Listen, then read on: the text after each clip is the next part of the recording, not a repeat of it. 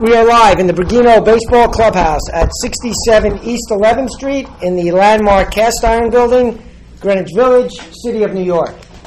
We start tonight as we always do. To those of you who are here for the first time, welcome. To those who have been here before, welcome home. Tonight is our first event of 2015. The book, Circus Maximus, The Economic Gamble Behind Hosting the Olympics and the World Cup.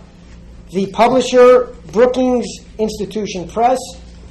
And if you would, please join me as we say welcome home to the author, Andrew Zimbalist.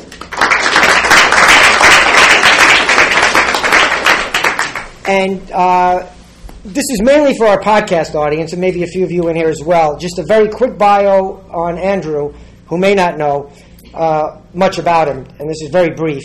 Andrew is the country's preeminent sports economist, a frequent sports industry consultant and media commentator, professor at Smith College, and author of many books, including, in the baseball realm, The Sabermetric Revolution, Baseball and Billions, Circling the Bases, and In the Best Interest of Baseball. And mainly for our podcast audience, do not fret, we will get to baseball tonight. What happened, just very briefly, a couple months ago, Andrew contacted me and said, I have a new book coming out. Can I come back to the clubhouse for his third appearance, which ties our record, by the way. And I said, sure. What is the book called? Circus Maximus. So, of course, I thought it was about the Mets. As it turned out, it had nothing to do with baseball. I think the Atlanta Braves are mentioned once in this book. But when Andrew asked, can he come back, the answer is yes, no matter what the subject is. And it's an honor to welcome you back. We will get to baseball, but I think Andrew will start with the subject of the book, Circus Maximus, and we will have plenty of time for questions. In the Q&A, anything goes. Olympics, baseball, whatever you want to ask, feel free. So, Andrew, it's all yours. Okay, thanks so much, Jay. It's good to be back. Let me correct one thing that you said. Already I'm wrong. No, which is that there are at least two mentions of baseball in the book, because something very interesting happened with the Olympics in baseball. Baseball got kicked out of the Olympics. Baseball and softball got kicked out of the Olympics. And the reason, they said, was because baseball wasn't giving them the best players. The Olympics professionalized itself in the 1980s. It used to be all amateur. Then it became pretty much all professional. But baseball players were playing baseball in the United States in the middle of the summer, and teams didn't want them to go play in the Olympics. So the Olympics knocked baseball out, and they knocked softball out, by the way, at one fell swoop, even though professionalism didn't interfere there. There probably were some other things going on that had nothing to do with professionalism, having to do with international politics, and having to do with the fact that back about 10 years ago, everybody in the Olympics was angry at the United States because the United States got, yes, take care of your cell phones, the United States got 12.5% of all of the international television revenue. There are over 200 nations that participate in the Olympics. Each of those nations has a National Olympic Committee, and some of the revenue that's generated at the Olympics is distributed by the International Olympic Committee, the IOC, to the National Olympic Committees around the world. So there are over 200 of them. All of them, of course, are a lot poorer than the United States, but the United States got 12.5%. So nations were pissed off at us. And more likely than not, the reason they kicked baseball out was because of being irritated with the United States. Since then, they have renegotiated that percentage. The U.S. percentage went down to, it will gradually go down, and in the year 2020, it will be 7%. And so people are now not so angry at the United States, which is one of the reasons why it is a little bit more likely that Boston will end up being selected this time around. And it also makes it a little bit more likely that baseball will be reintroduced to the Olympics. How it will be reintroduced and what its relationship will be with the World Baseball Classic is a different matter. Anyway, I wasn't going to say anything about any of that, but since that was the first time you've ever been inaccurate, I needed to... No, I wish. All right, so my plan is to talk for 10 or 15 minutes, giving you a general sense of what's in my book, and then I'm happy to entertain your comments or questions about either the Olympics and World Cup or about baseball. So I have a very critical perspective on the World Cup and the Olympics. I think that the countries that have hosted those events, with two exceptions, Los Angeles in 1984 and Barcelona in 1992, have not benefited economically, and some of them have been significantly hurt economically. And I think that there's an underlying structural reality that helps to understand why that happens. And that reality is that both in the case of the World Cup and the Olympics, there's a monopolist seller of the rights to host the games. The IOC is the monopoly that sells the rights to host the Olympics, and FIFA is the monopoly that sells the right to host the World Cup. And what they do is they orchestrate an international competition. In the case of the Olympics, the international competition goes on for about 11 years. So what happened in this go-around, which we're in the middle of now, which is the bidding for hosting the 2024 Summer Olympics, is in February of 2013, the U.S. Olympic Committee sent out a letter to 50 cities around the country, inviting them to participate in the U.S. competition, to be the U.S. selection to participate in the international competition to host the 2024 Olympics. And of course, as you know, there were 4 finalists. There was Boston and San Francisco and Washington, D.C., and did I mention Los Angeles? San Francisco, Los Angeles, Washington, D.C., and Boston. And Boston got picked. One of the interesting things about the fact that Boston was picked is that there was never a discussion in the Boston City Council or a vote in the Boston City Council that said that we as politicians who run our city want this to happen. And there was never a discussion or a vote in the state legislature that said we as residents of Massachusetts want this to happen. The way it happened was the way it normally happens, which was that a bunch of executives, mostly from the construction industry, got together and they formed this Olympic Committee, Boston 2024, and they on their own made the bid. So what happens is, first, Boston, of course, is competing against U.S. cities, and now that Boston has been selected, starting in September of this year, they will compete against international cities. The cities that currently have expressed an interest in competing are Paris and Rome and Budapest, and either Berlin or Hamburg will represent Germany, and Johannesburg and Durban will probably jointly have a bid from South Africa, and Melbourne is involved, and Doha from Qatar is involved. So there are going to be 7 or 8 cities around the world that the United States will be competing against to get the honor of hosting the Olympic Games. That process where you have one seller and multiple competitors is one that leads to something that economists call a winner's curse. That is, most of the bidders will agree with each other more or less that it makes sense to spend only so much on the games, and then there'll be one bidder that's an outlier that will bid more. Now, people understand that they don't bid with money, but what they bid with is the number of facilities and sports venues that they're going to construct and the quality of those venues. And normally the ones that are the most grandiose and the most elaborate and lavish are the ones that are making the highest bid. The bid is the amount of money you have to put into building all of these facilities, and also building an Olympic Village and making sure that the road system is appropriate and public transportation connects everything efficiently, and so on and so forth. So the one that is the outlier and bids the most is the one that ends up winning. And that outlier is the one that thinks that the Olympics is worth more than everybody else. And so that usually leads to winner's curse. Happens in baseball in the free agency market. Happens in other sports in free agency market. Ask Alex Rodriguez if that happens or not. So that's the starting point, and that's one of the reasons why I think that it's very hard to find winners in amongst the cities and the countries that host these events. So let me say a little bit about why I come to the other than the structural analysis that I just offered, why I think there's evidence that says that these things don't pay off. And to do that, we have to look at the cost structure and also the revenues that you get from hosting. London spent roughly $17 billion.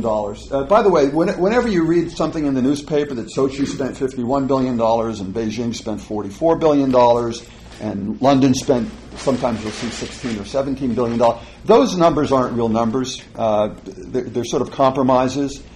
Somebody pulled a number out of the hat, and other people start repeating it. And the reason why they're not real numbers is it's always very difficult to decide whether a particular road that gets built is a road that helps the city's long-term development, or it's a road that's there strictly because it's facilitating access to an Olympic venue. And people will debate that. And sometimes the road is doing both. And so if the road costs $100 million to build, what do? Split it 50-50? But the numbers that come out and the numbers that I use are not hard numbers. They're kind of fudge numbers, or they're ballpark numbers. So London spent $17 billion roughly to host the Olympics in 2012. Their initial bid when they went to the National Olympic Committee of the UK, their initial bid was $5 billion, and it ended up spending $17 billion. The average cost overrun since 1976 for the Summer Olympics is 252%, which means 3.52 times. So on average, if you bid $5 billion, you're going to end up spending somewhere in the neighborhood of 17.5. So London was kind of right in the middle of the cost overrun phenomenon. The reason you get cost overruns, and this is something that will impact Boston, I think, very significantly if it stays in the race. The reason you get cost overruns is several-fold. Number one, it's a long period of time. So we're in the middle right now of the bidding for the 2024 Olympics. It started, the letter from the USOC started back at the beginning of 2013. So you're looking at a period of 11 years when there's cost inflation over the period. That's one of the reasons. Another reason is that the international competition itself inevitably leads countries to up the ante.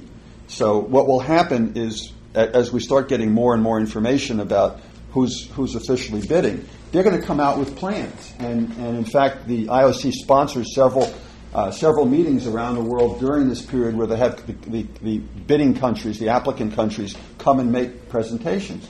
And if Boston wants to get the Olympics, they're going to have to meet what these other cities are doing. Right now, Boston has a very bare-bones proposal for the Olympic Stadium. It's a 60,000-seater without any luxury boxes and without catering and without any signage. And the reason they say that they're doing this is because, well, I don't want to go into it. I'll go into it later.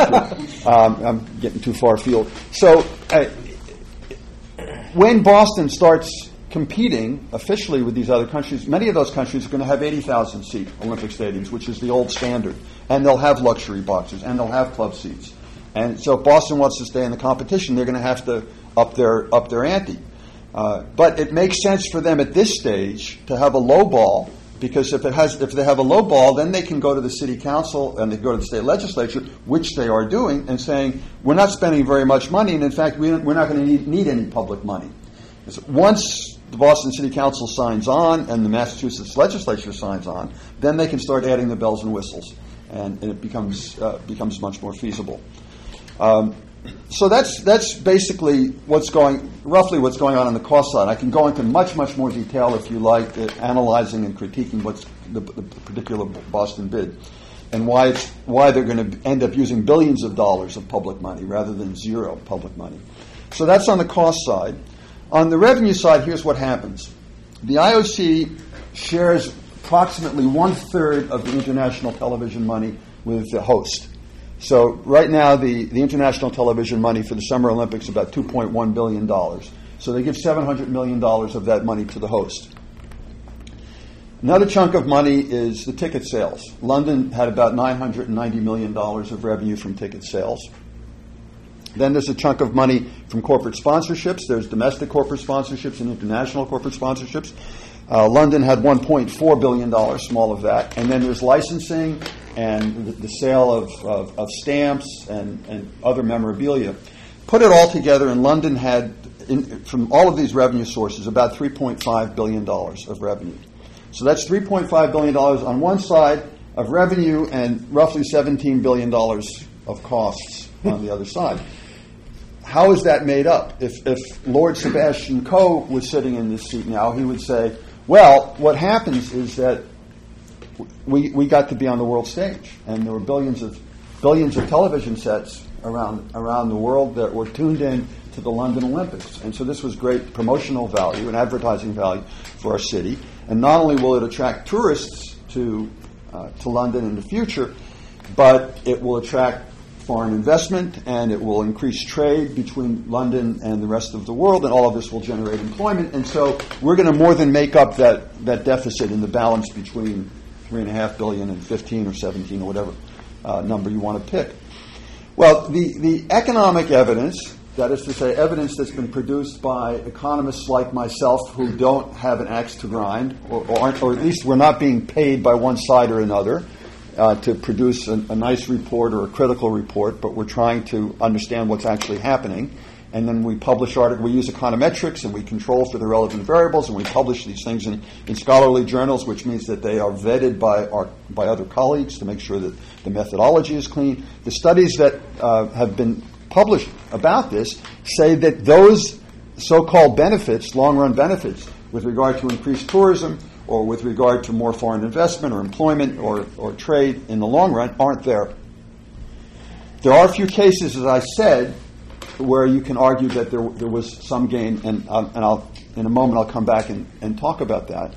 But one of the things that's been quite interesting over the last several Olympic Games is that it used to be assumed that there was a short-run gain in tourism, that the whole Olympic family would come over. You have 10,500 athletes. You have their family members who come. You have the executives who come. You have the media who descends on your city. And there are a lot of people. There are probably 25,000, 30,000 people in that contingent. All are coming for the Olympics. And then you have the fans who are coming to watch. And so there's always the sense that you're going to get a lot of income a lot of revenue is going to be generated, a lot of economic activity will be generated in your city from all of these people who are coming to your town. Well, it turns out that London actually had 5% fewer visitors during August of 2012 than it had during August of 2011. Beijing had 20% fewer tourist arrivals in August of 2008 than it had in the previous August. And the numbers afterwards haven't gotten any better. So what's going on? Well, what seems to be going on is that people like to stay away. Unless they're true Olympic fans, they like to stay away from London when they're having the Olympics. Or they like to stay away from New York when it's having the Super Bowl, as it did last year. And the reason they want to stay away is because they anticipate congestion. They anticipate high prices. They understand that there might be some additional security issues to be in the city at that point in time, and they say, let's go somewhere else this year. The other thing that's going on the tourist front is that there are some very interesting analyses done by an organization called the European Tour Operators Association. And what they have concluded is this, that it hurts tourism in the long run to host the Olympics. And the reason it hurts it in the long run is because even though London had 5% fewer tourists, the tourists who were there were overwhelmingly there for the Olympic Games. They come home and they talk to their friends, neighbors, and relatives, and they say to them, I had a great time in London. I saw a 100-meter relay, and I saw this event, and I saw that event, I saw the pentathlon. That's the Olympic tourist coming home and talking about it. The normal tourist comes home and says that I went to the London Theatre, I went to the British Museum, I saw Big Ben, whatever that tourist says, they come back and they talk about things that are enduring cultural artifacts of London. And somebody they're saying this to can say, oh, I want to go see those things. But they can't say, oh, I want to go see the 100-meter relay that you watched. And what the European Tour Operators Association says the best way to promote tourism is word of mouth. So you lose that value from the 1 month period of hosting the games. What did I say a moment ago I wanted to come back to? Nobody remembers? Huh? Boston, I'd like to come back. No, but what else? Cities benefited from. Let me just talk for a minute about Los Angeles and Barcelona, and then I'll throw it open to questions. Some of you are old enough to remember what I'm about to say, and some of you might not be. But in 1968, there were Summer Olympics in Mexico City. Those games were marred by violence. There was a student protest, and over 200 students were killed at that protest. It was the Olympics when John Carlos and I can't remember the other fellow's name. Smith. Tommy Smith. This was right after the assassination of Martin Luther King. We had a lot of racial politics, extant racial politics in our country. So they were on the medals platform, and they raised the Black Power salute. They got kicked off the team. There were protests by other black athletes there. Anyway, there's a lot of unsavory, ugly things that were going on in the Mexican Olympics. And also the commentators were constantly talking about the air pollution and how it was hurting the athletes. Then in 1972, you had Munich. You should remember the terrorist invasion of the Israeli compound. 11 Israelis were killed. Five of the terrorists were killed. One German police person was killed. It had a very bad aftertaste, the Munich Olympics. And in 1976, the Olympics were hosted in Montreal. The management of the games was completely bungled, and it was so mismanaged that the local organizing committee of the Olympic Games had to be kicked out, and the administrators from the province of Quebec had to take over the administration. And it turns out that the cost overrun in Montreal was 9.2 times the initial bid. So when you get to the late 70s, you had three very negative images that had come out of the previous three Olympics, and nobody wanted to bid to host the 1984 Olympics. Moscow had already been slated to host the 1980 Olympics, and there were lots of disagreements about who was going to boycott it and who wasn't. So nobody wanted to bid, and finally a private group in Los Angeles led by Peter Ueberroth came forward and said, we'll host the 1984 Olympics on a couple of conditions. Number one, you let us use the facilities that we have still from the 1932 Olympics that they hosted. And number two, that you backstop the games, you IOC, both the USOC and the IOC, excuse me, backstop the games financially. So if we have any deficits, that you'll cover them. And the IOC, for the only time ever, said, yes, we'll do that. Peter Ueberroth then went on to innovate with corporate sponsorship models, and he was very aggressive in that front and very successful. And they ran the games very successfully. And at the end of it all, because of these special features, that they didn't have to, they built 2 or 3 very small venues with corporate money, but they didn't have to put any of their own money into it. All the other venues were already there. The transportation, communications infrastructure was already there. They ended up with a $215 million surplus from the games in 1984. So I don't think it was a great boon to the Los Angeles economy, but it was probably something that was positive. The other case is Barcelona in 1992. I have to go back a few years to explain what happened there, but basically what happened is Franco died, the dictator Franco died in 1975. Franco had neglected for 40 years the whole Catalonian region, and Barcelona is part of that region. And the other thing was that there was no effective governing regulation of where industry developed in Barcelona. So what happened in Barcelona, which is this lovely city sitting on the Mediterranean Sea, is that an industrial or manufacturing belt sprung up along the water, and then a warehousing belt was there too. And so the main blocks of the city were blocked from the sea by this belt of industry and warehousing. And so after the death of Franco and the installation of democracy, people got together and they said, we want to redesign our city. And one of the things they had some road plans, and one of the major things they wanted to do was to reopen the city to the sea and relocate that whole area. So they were developing this plan in the late 1970s and in the early 1980s, and they had the plan pretty well set. And then the idea came, maybe we can host the Olympics. And we could fit in the needed Olympic infrastructure and make it work synergistically with the plan that we already have. Barcelona is the only city that I know of that's done that.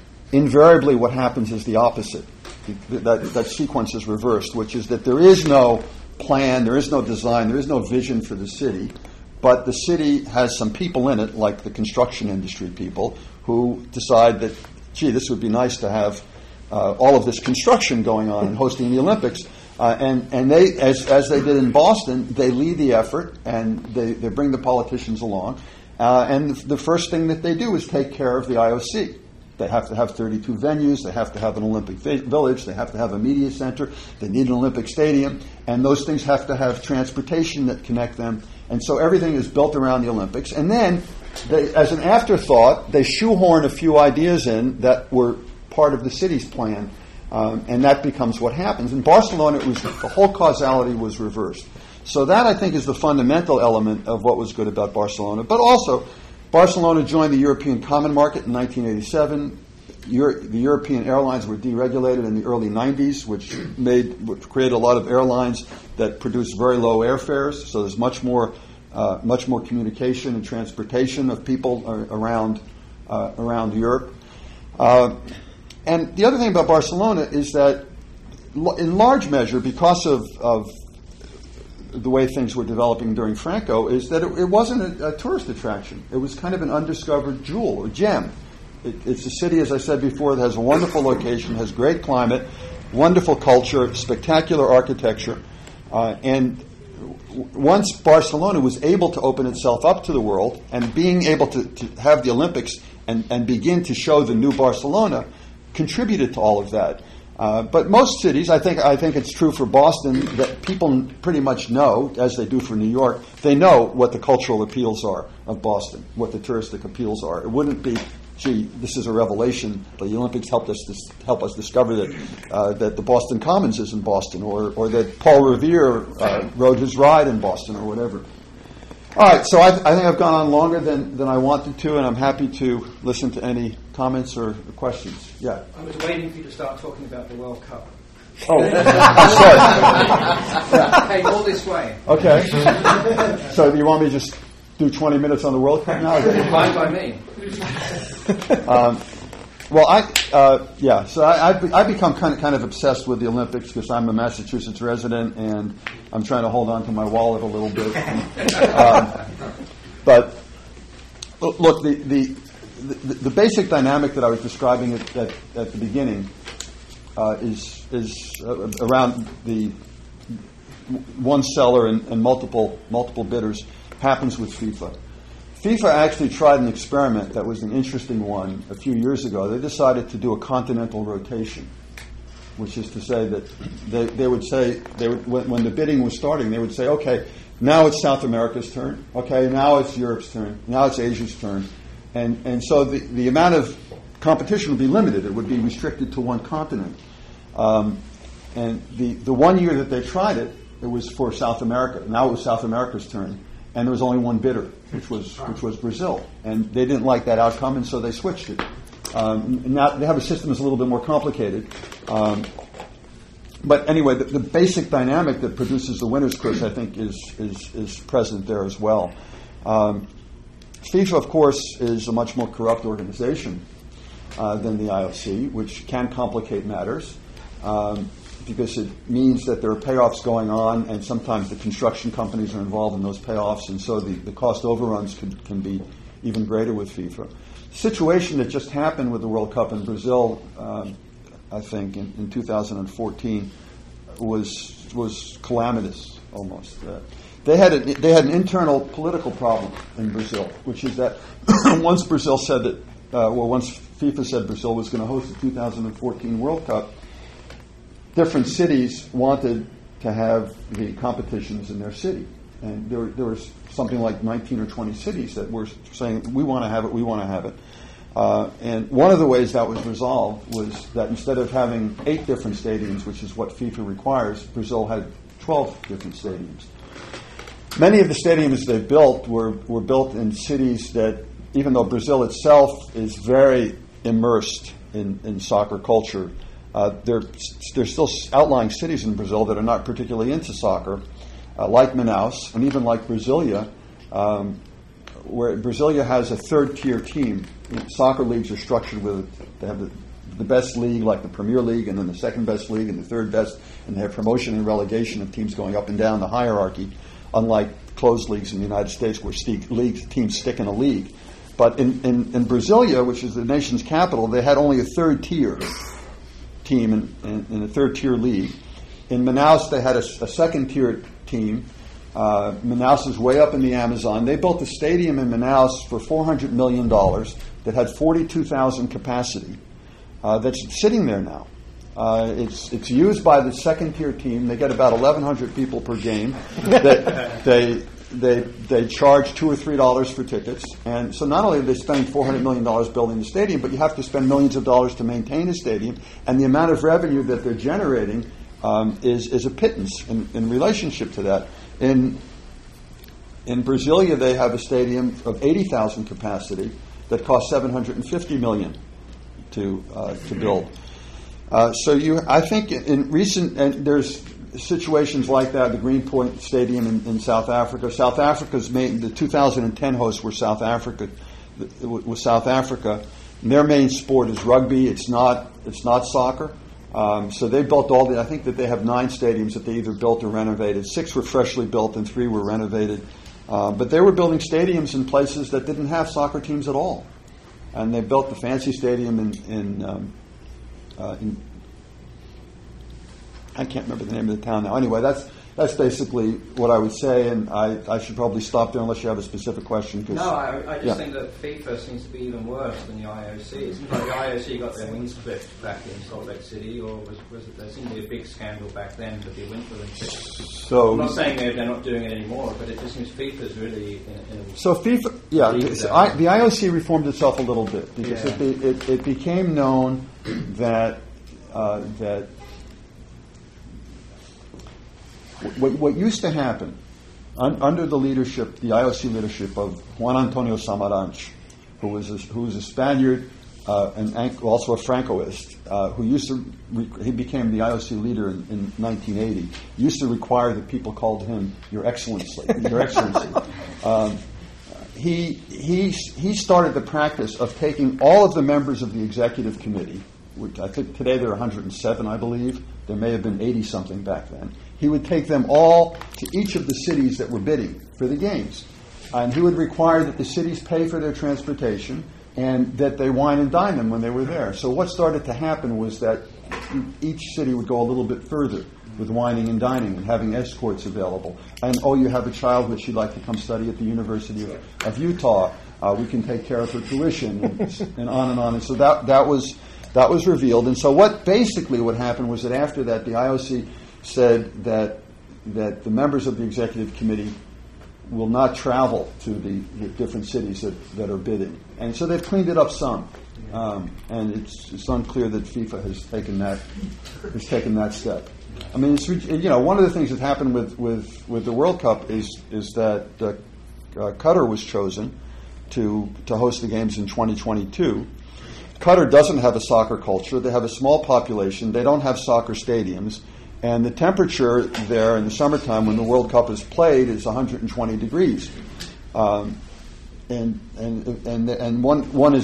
many people are estimating that it's going to cost them about $200 billion to host these games. On top of all of that, it's very evident, and now there's evidence that has been produced by the London Times through email documentation, that they bought it. That Qatar bought the rights, or they bought the votes of FIFA voters, and FIFA Qatar beat out the United States and they beat out England in that effort. And Australia, I think. Australia as well, but people were looking at the United States. The United States hosted in 1994 the World Cup. And by many measures, it was the most successful. First of all, we didn't spend very much money because we were using existing soccer stadiums. And secondly, it had by far and away the highest attendance at any World Cup anywhere in the world. Yeah. And since we hadn't hosted the games in the United States since 1994, and this would be 2022, it's almost a 30-year period. People thought that the United States was going to get it. Bill Clinton flew over with Sunil Gulati and all sorts of other people to make the presentation, and people were just flabbergasted. Anyway, so other questions? Yes? Do you think there is another Barcelona out there, irrespective of the cities that are currently bidding for the next Olympics? Is there another Barcelona out there? Barcelona in the sense that they're a city that has the political wherewithal to develop a vision for the city and develop a plan for the city and then fit the Olympics into that? I guess that. I don't know of any city I guess that's like one that. or two, like in LA, that can still kind of make it work. But basically, do you think it's a sucker's bet for any city that's ever vying for the Olympics in the future? No. But I think they'd have to have the special conditions that either LA had or Barcelona had. And I think it makes sense to talk about reforming the system. So one of the reforms that I think would be really productive or constructive is for FIFA and the IOC to go back to the continental rotation system that FIFA tried for a while, so that every 4 years is a new continent that will be the host. So we would know, since there are 6 continents, every 4 years, every 24 years, the United States or Canada, being the North American continent, would get to host the games. And so any competition that emerged would only be within Canada and the United States, not across the whole world. So that'd be one idea. Another idea that would have to be implemented by the continents themselves is that they should only have one city within the continent that does it all the time. So I think there are ways to reform the system and still create the Olympics as a grandiose, exciting affair that would have less exploitation. Yes? Is there a difference in the profit and loss of Summer versus Winter Olympics? The Summer Olympics is roughly twice as large in revenue and a little bit more than twice as large in terms of the number of participants. And number of athletes, in terms of the number of countries who participate, it's about a 3-to-1 margin, more summer than winter. But in terms of the outcomes, no.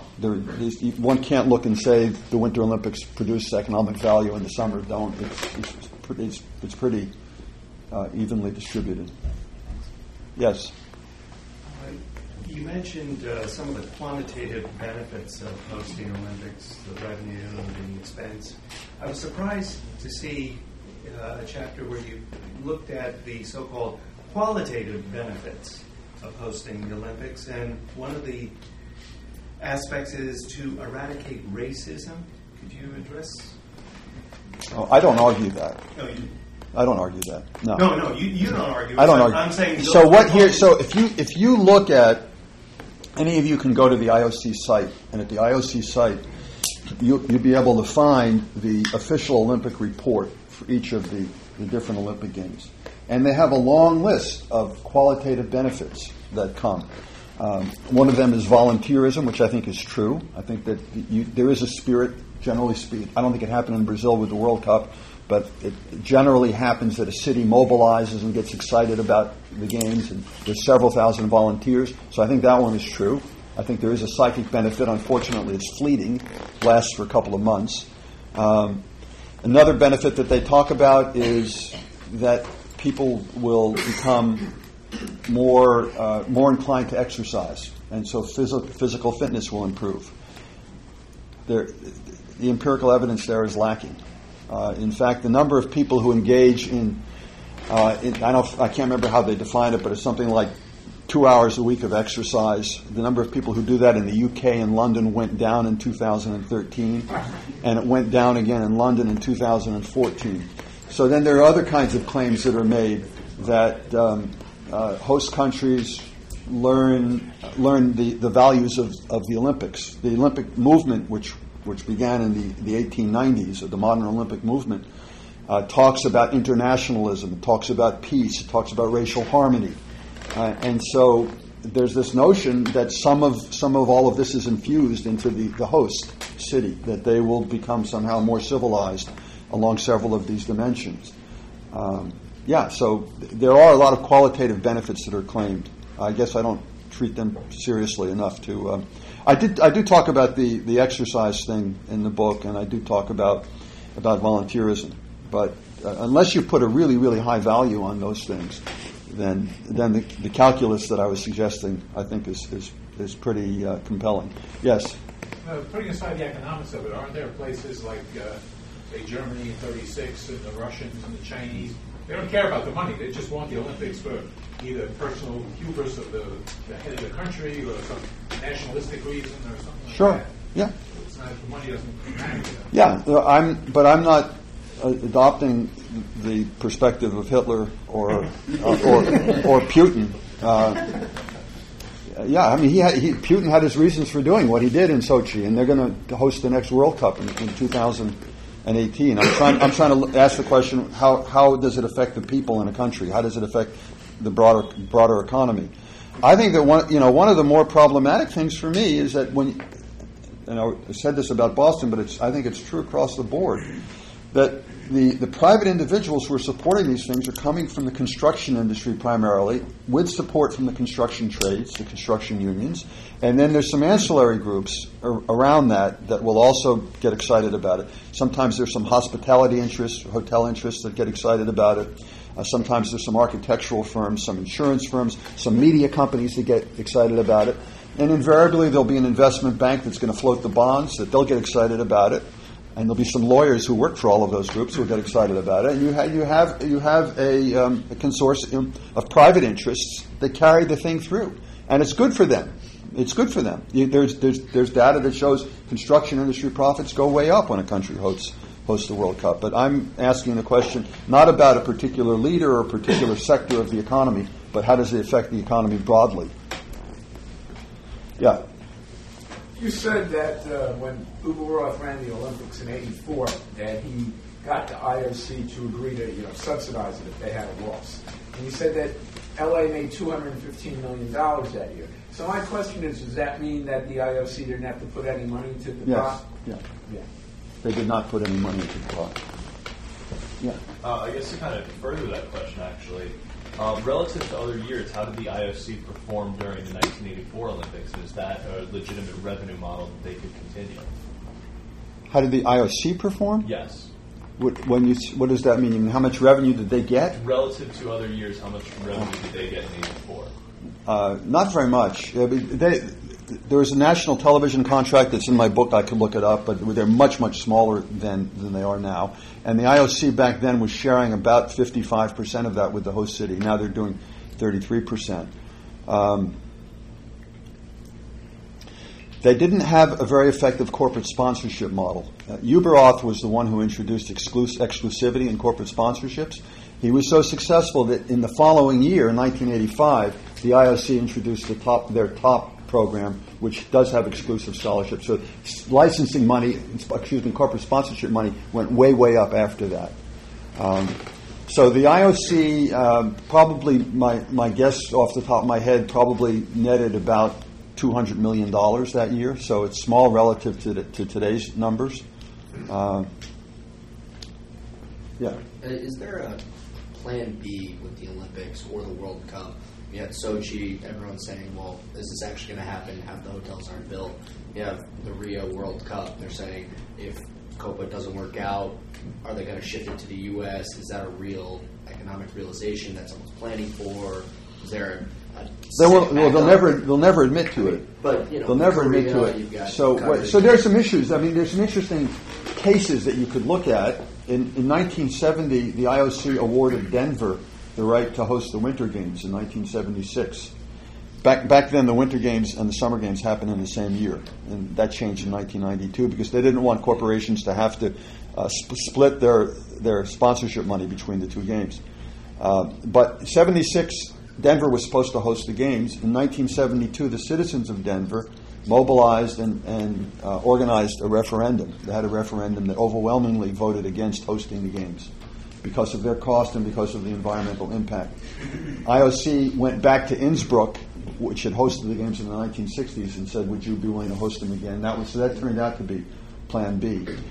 We might see some Plan B movement with regard to the 2022 Winter Olympics, because what happened there was that as of about 14 months ago, you had bidders from Lviv in the Ukraine, from Stockholm, Sweden, from Krakow, Poland, from Munich, Germany, and from Oslo, Norway. You had five bidders from Greater Europe. All of them dropped out. Three of them dropped out because referendums voted them down. Norway dropped out 2 months ago because Oslo went ahead with the bid, and the government of Norway was asked to back it up financially, and they said, we're not doing this. So they pulled out. And now the IOC is left with 2 potential hosts. One of them is Almaty, Kazakhstan, and nobody believes they have the wherewithal to do that. And the other is Beijing. Now they have the wherewithal probably, but the main problem with Beijing is that Beijing is in the northern part of the country, and there's unbelievable water shortage. It's catastrophic water shortage in northern China. And the mountains where they want to host it get very little precipitation. So their plan is to have artificial snow, which means using water. If the IOC ended up picking Beijing, they'd come on, since they claim that they're into sustainability, they'd come under a lot of criticism. And so I don't know what the plan B is, but they might have, maybe they'll go back to Innsbruck. They'll have to come up with something. But they'll never admit to you.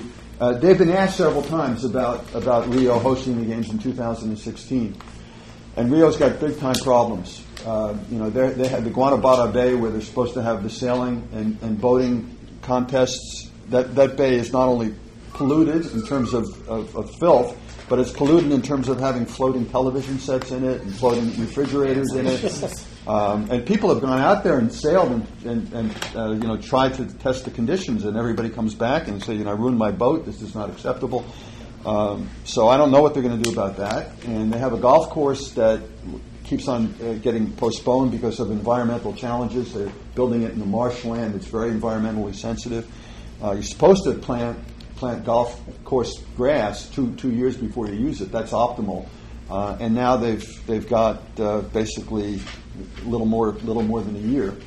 But they still can't go forward with it because it's being adjudicated in the courts. The last time the courts made a decision about it, they wanted them to move the golf course further to the north. But then there was a developer that said, you can't do that because I have a development planned over there. And so it's a big mess. And so they're going to have to they're talking about moving some of the events from Rio to Sao Paulo. So I'm sure that there will be some miniature plan Bs, but I don't know if there's the idea of walking away from Rio altogether. I don't think. Huh? Korea as an example. War breaks out. Worst case scenario. Where does it go? Okay, right. Well, there are a lot of issues. Not so much time. Yeah. I mean, there was even talk about moving the Sochi Olympics because of all of the terrorism that was in Volgograd beforehand and in the surrounding mountains. Somebody else? I'm also, if we can do some baseball because we're. I'll get to baseball. Whatever you need, it's okay with me. Yeah. So the cities and the states and countries spread along, they lose money. What's the shape of FIFA and the IOC as far as finances? FIFA has $2 billion in reserve. It's not bad, right? $2 billion in reserve that they invest. It's more than $2 billion. It passed $2 billion in the last World Cup. Because they never assume any of the risk, right? FIFA's on a new system right now where they get all of the revenues. They don't share any revenues with the host country, but they cover all of the operating costs. So in that sense, there's a risk. Just a couple of examples of how Boston is going to wind up spending a lot of money, even though they've been saying they're not going to spend any. Sure. So one of the lots of things. One of the things is that they assumed in their bid documents that the United States would pay for security. Security costs at the Olympics these days are $2 billion. And my sense is that they're going to go higher. They simply assume that the United States is going to cover them. The United States will declare it a special national security event. The Super Bowl has declared that also. The United States covers some of the security expenditures for the Super Bowl, but the local government also covers some of them. Whether the United States covers $1 billion or $200 million or $1.8 billion is all subject to negotiation and legislation. There's nothing automatic there. Boston is assuming that the United States is going to pick up the entire tab. All right, let me pass along to the largest single. There are three different budgets, by the way. There's what's called the OCOG, budget, which is the budget for operating the games during the 17 days. That's $4.7 billion. There's a venue budget for some of the venues that they say they're going to have to build, which is $3.4 billion. And then they have a $5.2 billion infrastructure budget, which is the roads and the parking lots and so on. Now, they say that $5.2 billion has already been allocated by the city council to be spent, so it's not new money. It's not going to encumber any public dollars. Here's the reality of that. The city council last year passed a bond bill that authorizes the city to issue bonds over the next 20 years for projects that will take place over the next 20 years. The Olympics, if Boston gets them, are 9.5 years away. So they're saying that all of these infrastructural projects are covered, but they're not covered in the time period that they need to be covered by. And if you break them down, you find that about half of them are in fact covered during that period. So what you'd have to do is to what they euphemistically called advance the projects. A project that's slated to happen in 2029 would have to now happen in 2022. When you advance a project, it means you're taking money that's not there, which means you have to kick out some other governmental project. So you're trading off other social services or government services for accelerating some of these infrastructure. So that's one element of that. Another element of that, I don't know if any of you are aware of this or not, but we had a ballot initiative back in November to see if the citizens of Massachusetts were willing to have the gas tax indexed. To index it means to make it go up with inflation. And every dollar that's collected by the gas tax goes to a transportation budget. Citizens of Massachusetts voted down the indexing, which left a $2 billion deficit in the next 10 years in the transportation budget, which means that of that $5.2 billion, there's only actually $3.2 billion that's available. So that's another issue there. The head of the state legislature transportation committee gave an interview yesterday where he said, as far as he can tell, that the actual costs for doing what they say they're going to do is $13 billion. It's not $5.2 billion. Anyway, so I can go on and on with this stuff, but I think that another very interesting thing is this. One last thing, and then I'll stop. The bid committee, Boston 2024, refused to make any of the bid documents available to the public. Then they came under more and more criticism, and they finally said, okay, we'll make some of the bid documents available, and some of them are proprietary, we can't make them available. So of the ones they made available, we discovered that in the bid document, these are documents that they submit to the USOC when the USOC is trying to decide whom to choose amongst the four cities. In those bid documents, they represent that they have to use so much land they have to take so much land in order to build the venues and the transportation routes and so on and so forth. And they represent that 25% of the land that they need to take is privately owned, and they have entered negotiations with the private owners in order to buy the land from them, and it's proceeding favorably. Okay, so the land that they need to build the Olympic Stadium on has this very large, thriving business on it. And the land that they need to build the Olympic Village has another very large, thriving business. And the day after the bids come out, the bids are made public, the proprietors of those businesses say it's news to me. They never talk to us. And these are the two most important structures that there are at the Olympics, the Olympic Village and the Olympic Stadium. They never talk to us about it, and we're actually planning to expand our operations. We want to buy new land, and there's no way on earth we're going to sell them that land. I think there's a reasonable chance, the way things are going, that one of the city councilors called for a referendum in Boston. I think there's a reasonable chance that the thing is going to get thwarted. By the way, a very interesting thing that applies for all of the Olympic, all of the Olympics that have occurred in modern times is that the IOC requires the bidding city, the mayor of the bidding city, to sign a document that says city workers are not allowed to criticize either the IOC or the city potentially hosting. So Mayor Walsh signed it. Marty Walsh signed the thing.